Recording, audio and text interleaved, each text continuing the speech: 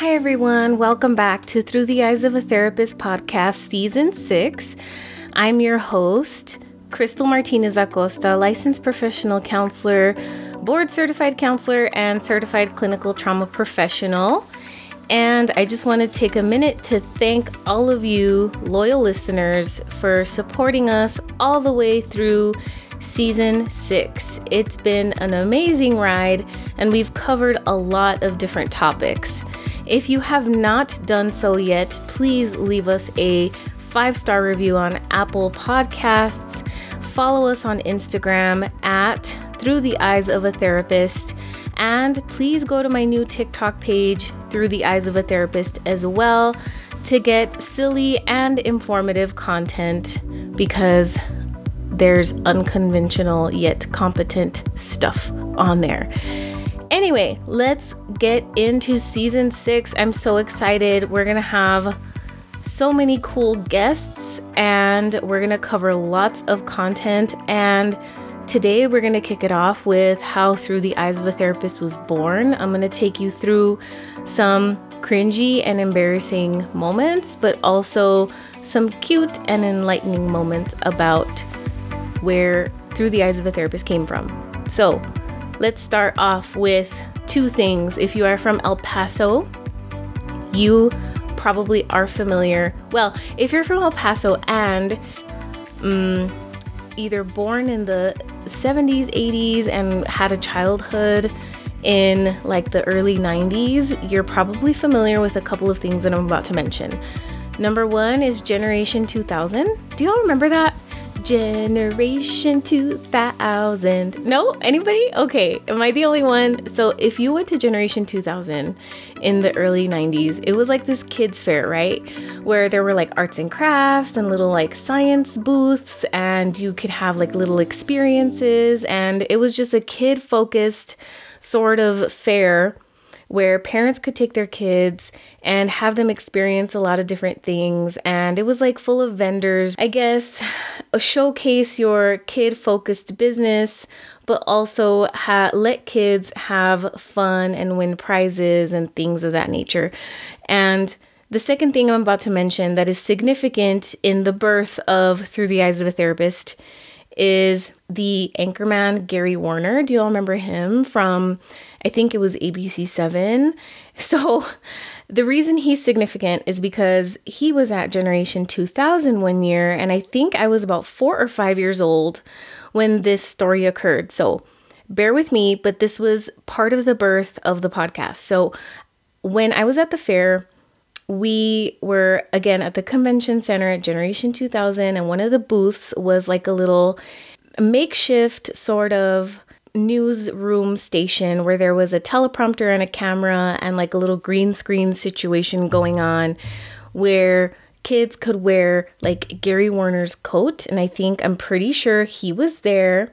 And I have photo/video evidence of this. Don't ask me for it right now, because I probably got to look for it on a VHS tape somewhere. Because remember, I'm a millennial, an elder millennial, and I've got to ask my parents for this. But anyway, I was reading off of a teleprompter, and I fell in love with, media, journalism, and just being able to talk my head off in front of microphones and cameras. And this is what I thought I wanted to do with my life. So when I went home, I became like obsessed with my family's video camera. Okay. So I got the VHS giant ass video camera that everybody's family probably had, right? When you would put a giant VHS tape into it, and it had like a little boom microphone sticking out of the front and a big giant lens on the front that you would have to uncover. And it looked like a suitcase that you would carry with a handle on the top and everything. And I would get like blank tapes, or I would record over stuff, and hopefully I didn't erase any important family memories. But I would like record myself with my stuffed animals and make like fake news shows. And I had something called like Peepo's Channel, which was like a little Sanrio pig. And I would report on just mundane things through the house after school. And just that was how I spent my days. That was my hobby when I was little. And I was also gifted a recorder in my childhood where it was like a little brown handheld cassette tape recorder. And I would also go around the house and in the backyard and record sounds, record weather, record my family and ask them questions, and record myself and record cooking and record just like, again, mundane things around the house. And so, again, this is what I thought I was going to do with my life. So let's fast forward to college, right? I claimed my first major to be like communications and journalism, and this is what I wanted to do. I even like volunteered to DJ at the El Paso Community College radio station, okay? Because I don't know if you knew this, but those of you who go to EPCC, I'm not sure if they still have it, but if you listen very carefully when you are in like their little union area, they have music playing. And if you were there in like the kind of mid 2000s, there was a radio station playing. And I can't remember the name of the radio station right now, but I was nicknamed DJ Sassy because I guess I had like a smooth radio voice. And I would introduce music and I would play music and volunteer there like 3 or 4 days a week. And it was like one of the things that I had always wanted to do. It was just something that I always saw myself doing. At the same time, you all know this. I've been very candid about this in previous episodes and in blog posts and things like that. I have a history of mental illness, personal lived experience with anxiety and depression in my childhood and adolescence. And so this was also something that was tugging at my heart, right? So I'm thinking, how do I also become a therapist or a psychologist or a counselor, right? And how do I make that into a career too? Because I know that in El Paso at the time, there was not very many providers, and there still kind of isn't. We still are, according to the Health Resources Services Administration, like the HRSA website, we are in a shortage of providers for healthcare, psychiatrists, psychologists, therapists, right? And much less bilingual therapists, right? So part of my calling also was to become a counselor and to become a psychologist or something like that. So I had these varying interests. Even from when I was little, I had an interest in being a doctor, but then I got to witness a surgery and I almost passed out. And so I knew that wasn't for me either. So long story short, changed my major a bunch of times, and who doesn't, right? Changed my major to psychology. And then I thought to myself, okay, I'm going to become a therapist, and this is what I'm going to buckle down and do. So I graduate with my bachelor's degree at UTEP, University of Texas of El Paso, Go Miners, in 2009 with honors in psychology. Then I move on to NMSU, New Mexico State University, get my master's degree in 2 years with a 4.0 GPA, and get my master's of arts in counseling and guidance. And in 2011, and I have been a counselor since then. Okay, so this is part of my story of becoming a therapist, right? I kind of leave behind the dream of becoming a journalist and becoming like a radio DJ and all that stuff, right? Then in like 2015, 2016, these things called podcasts start to emerge, right? Anytime that I can get in front of a camera or be interviewed on the news or whatever, when I was working at agencies, nonprofits and things like that, as a counselor, I'd be like volunteering because I love doing that stuff. But then podcasts came out and I was like, podcasts, what are these things? And I would hear kind of just like regular people talking about things that they love or things that they are experts in. And they're just kind of talking into the airwaves, into a microphone. And I'm realizing that these are like kind of DIY things, like DIY projects. And some of the podcasts are like huge, right? Like Joe Rogan and like really big names, right? And they have high production value, but some of them don't. And some of them you can tell have like maybe, at home studios and closets and like lower quality microphones and things like that, but a lot of subscribers. And I'm thinking to myself, could I do this? Is this something that I could potentially do myself? And how do I do that? So I start to do some research and I come across a network called Podbean. So Podbean is a place that distributes podcasts, but it's also I feel like a user-friendly sort of interface that teaches you how to create a podcast, produce a podcast, and has a lot of tutorials on how to distribute your podcast, your RSS feed, and troubleshoot different things that go wrong with your podcast. I also looked up a bunch of YouTube videos, like what microphone is the best for a starter podcast, what type of production software do you need on your computer, what kind of cords do you need to plug in your microphone to your computer, what other kinds of software do you need to do remote interviews if you want to interview somebody across the country from you, things like that. So I really DIY'd the first few seasons. I edited my own podcast and my own content. Like I did not outsource anything at all. And so if you go back to the first few episodes that I ever did, you can tell that the production value is a little bit lower, right, than maybe what it is in season 4 and season 5 when I started to outsource what the podcast or, the podcast itself, the editing and the distribution. Now I've gone back to self-editing, self-distribution because I feel like I'm a little bit more efficient at it and I have more time to do that, especially now that I'm in private practice.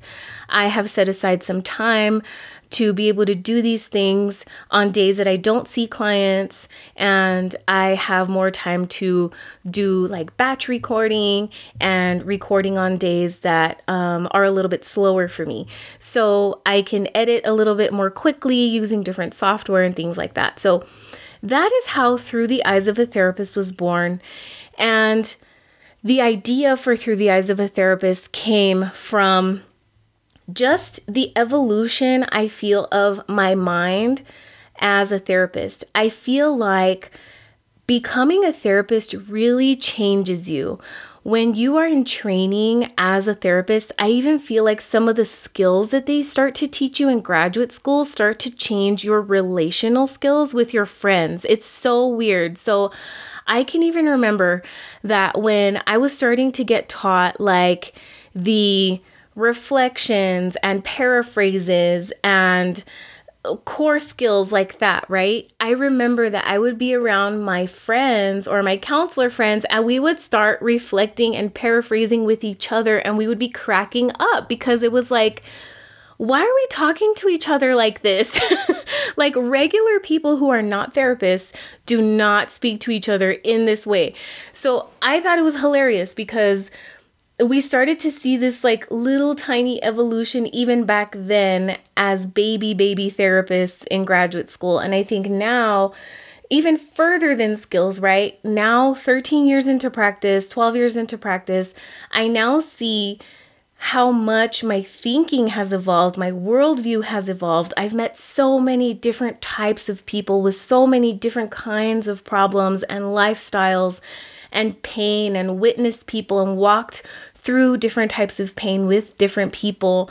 It's really changed the way that I view the world, either, for better or for worse. I think in times of like the pandemic, for example, where we all have experienced a collective trauma, or when individuals have explained their individual trauma to me, and then I've experienced maybe vicarious trauma, right? And it's changed my worldview over time, and I've experienced maybe compassion fatigue, right? Or maybe just losing faith in humanity sometimes, like, damn, people can really be a-holes, right? Like, how are people being treated so unjustly and things like that, right? So that's how I feel sometimes therapists views change over time, but also I feel like generally as far as skills, not only in talking to others do I feel like I have different communication skills,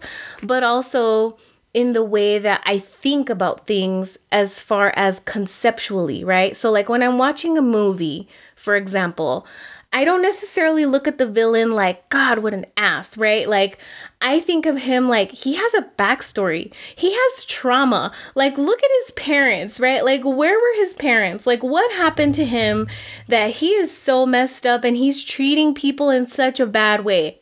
Right? So I don't necessarily go for the jugular and start treating him so bad. And then my friends and family and my husband are like, but he's such a terrible person, right?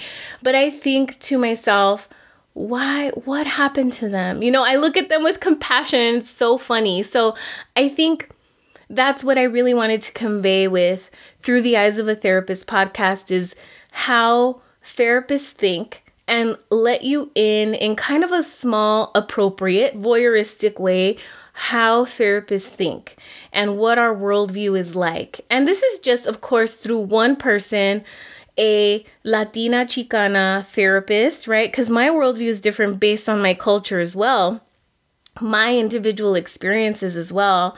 And so that changes things too. But I think that being able to let you in to our world as therapists humanizes therapists, number one. It shows you that we're not these buttoned up, real professional, white coat, complex sort of people that you have to be afraid of. It shows you that we are people that you can relate to, that we're human and that we have experiences just like you, and that we get angry and that we get sad and we get frustrated and that we stress eat and that we do everything, right? Just like other humans do. And on top of that, I also wanted to demystify therapy. So being able to talk about therapy in a way that is approachable, talking about what happens in sessions and if therapists mess up or we make small mistakes or, not life-changing, egregious, horrible, unethical mistakes. I'm talking about little things that are maybe silly or things that you might find relatable or human-like that will maybe make you take a second guess and a second look at, you know what, therapy isn't so bad. And it takes the stigma and the fear out of therapy, right? It takes the Sunday scaries out of it. And then also destigmatizing mental illness, me being open with my own history of mental illness, but not only that, having guests on the show that talk about their own mental illness and symptoms and how they've survived that, but also being able to see how we treat mental illness, how we compassionately talk about people with mental illness, and how I view things from a trauma-focused lens can also really help people understand, this is how a therapist thinks compassionately of people with mental illness. And it's looking at things through a systems perspective, that it's not just the person who is at fault and the person who is sick and ill. Sometimes it's a system that is sick, right? And so there are so many other comments that I can make about mental illness, but just in a nutshell, those are some comments that I want to make briefly about that. So that's how Through the Eyes of a Therapist was born. That's the purpose of Through the Eyes of a Therapist. And this is sort of a longer-ish trailer and introduction to Through the Eyes of a Therapist Season 6. I hope that you stick with me through this season. We're going to be talking about a lot of different topics, but specifically a little bit more about mental health tips and tricks and topics that are relevant to you and to current times. And we will be having guests that will be speaking about these topics with me. If you have any questions or ideas about topics that we can talk about, please reach out to me. Again, on Instagram at Through the Eyes of a Therapist. Spell out all the words all together. There's no underscores or characters in between. It's Through the Eyes of a Therapist. Reach out to me on TikTok. Come watch me humiliate myself on TikTok. And of course, Our next few episodes, there will be an episode about therapists and nonprofits. Of course, you will remain anonymous if you decide to submit a story. We're going to be talking about horror stories in nonprofits. So if you're a therapist or a worker who was in a nonprofit situation, we want to hear about those. And we're going to be talking about that. We're going to be talking about a lot of different things that therapists have experienced in this season. So if you have any more ideas, please again reach out to us at Through the Eyes of a Therapist. If you want to book me for therapy or for any speaking engagements, please reach out to me on the website, my practice website, www.clarityelpaso.com. And we will catch you on the next episode. Thanks again for listening to us for 6 whole seasons, and I will catch you next time. Thanks.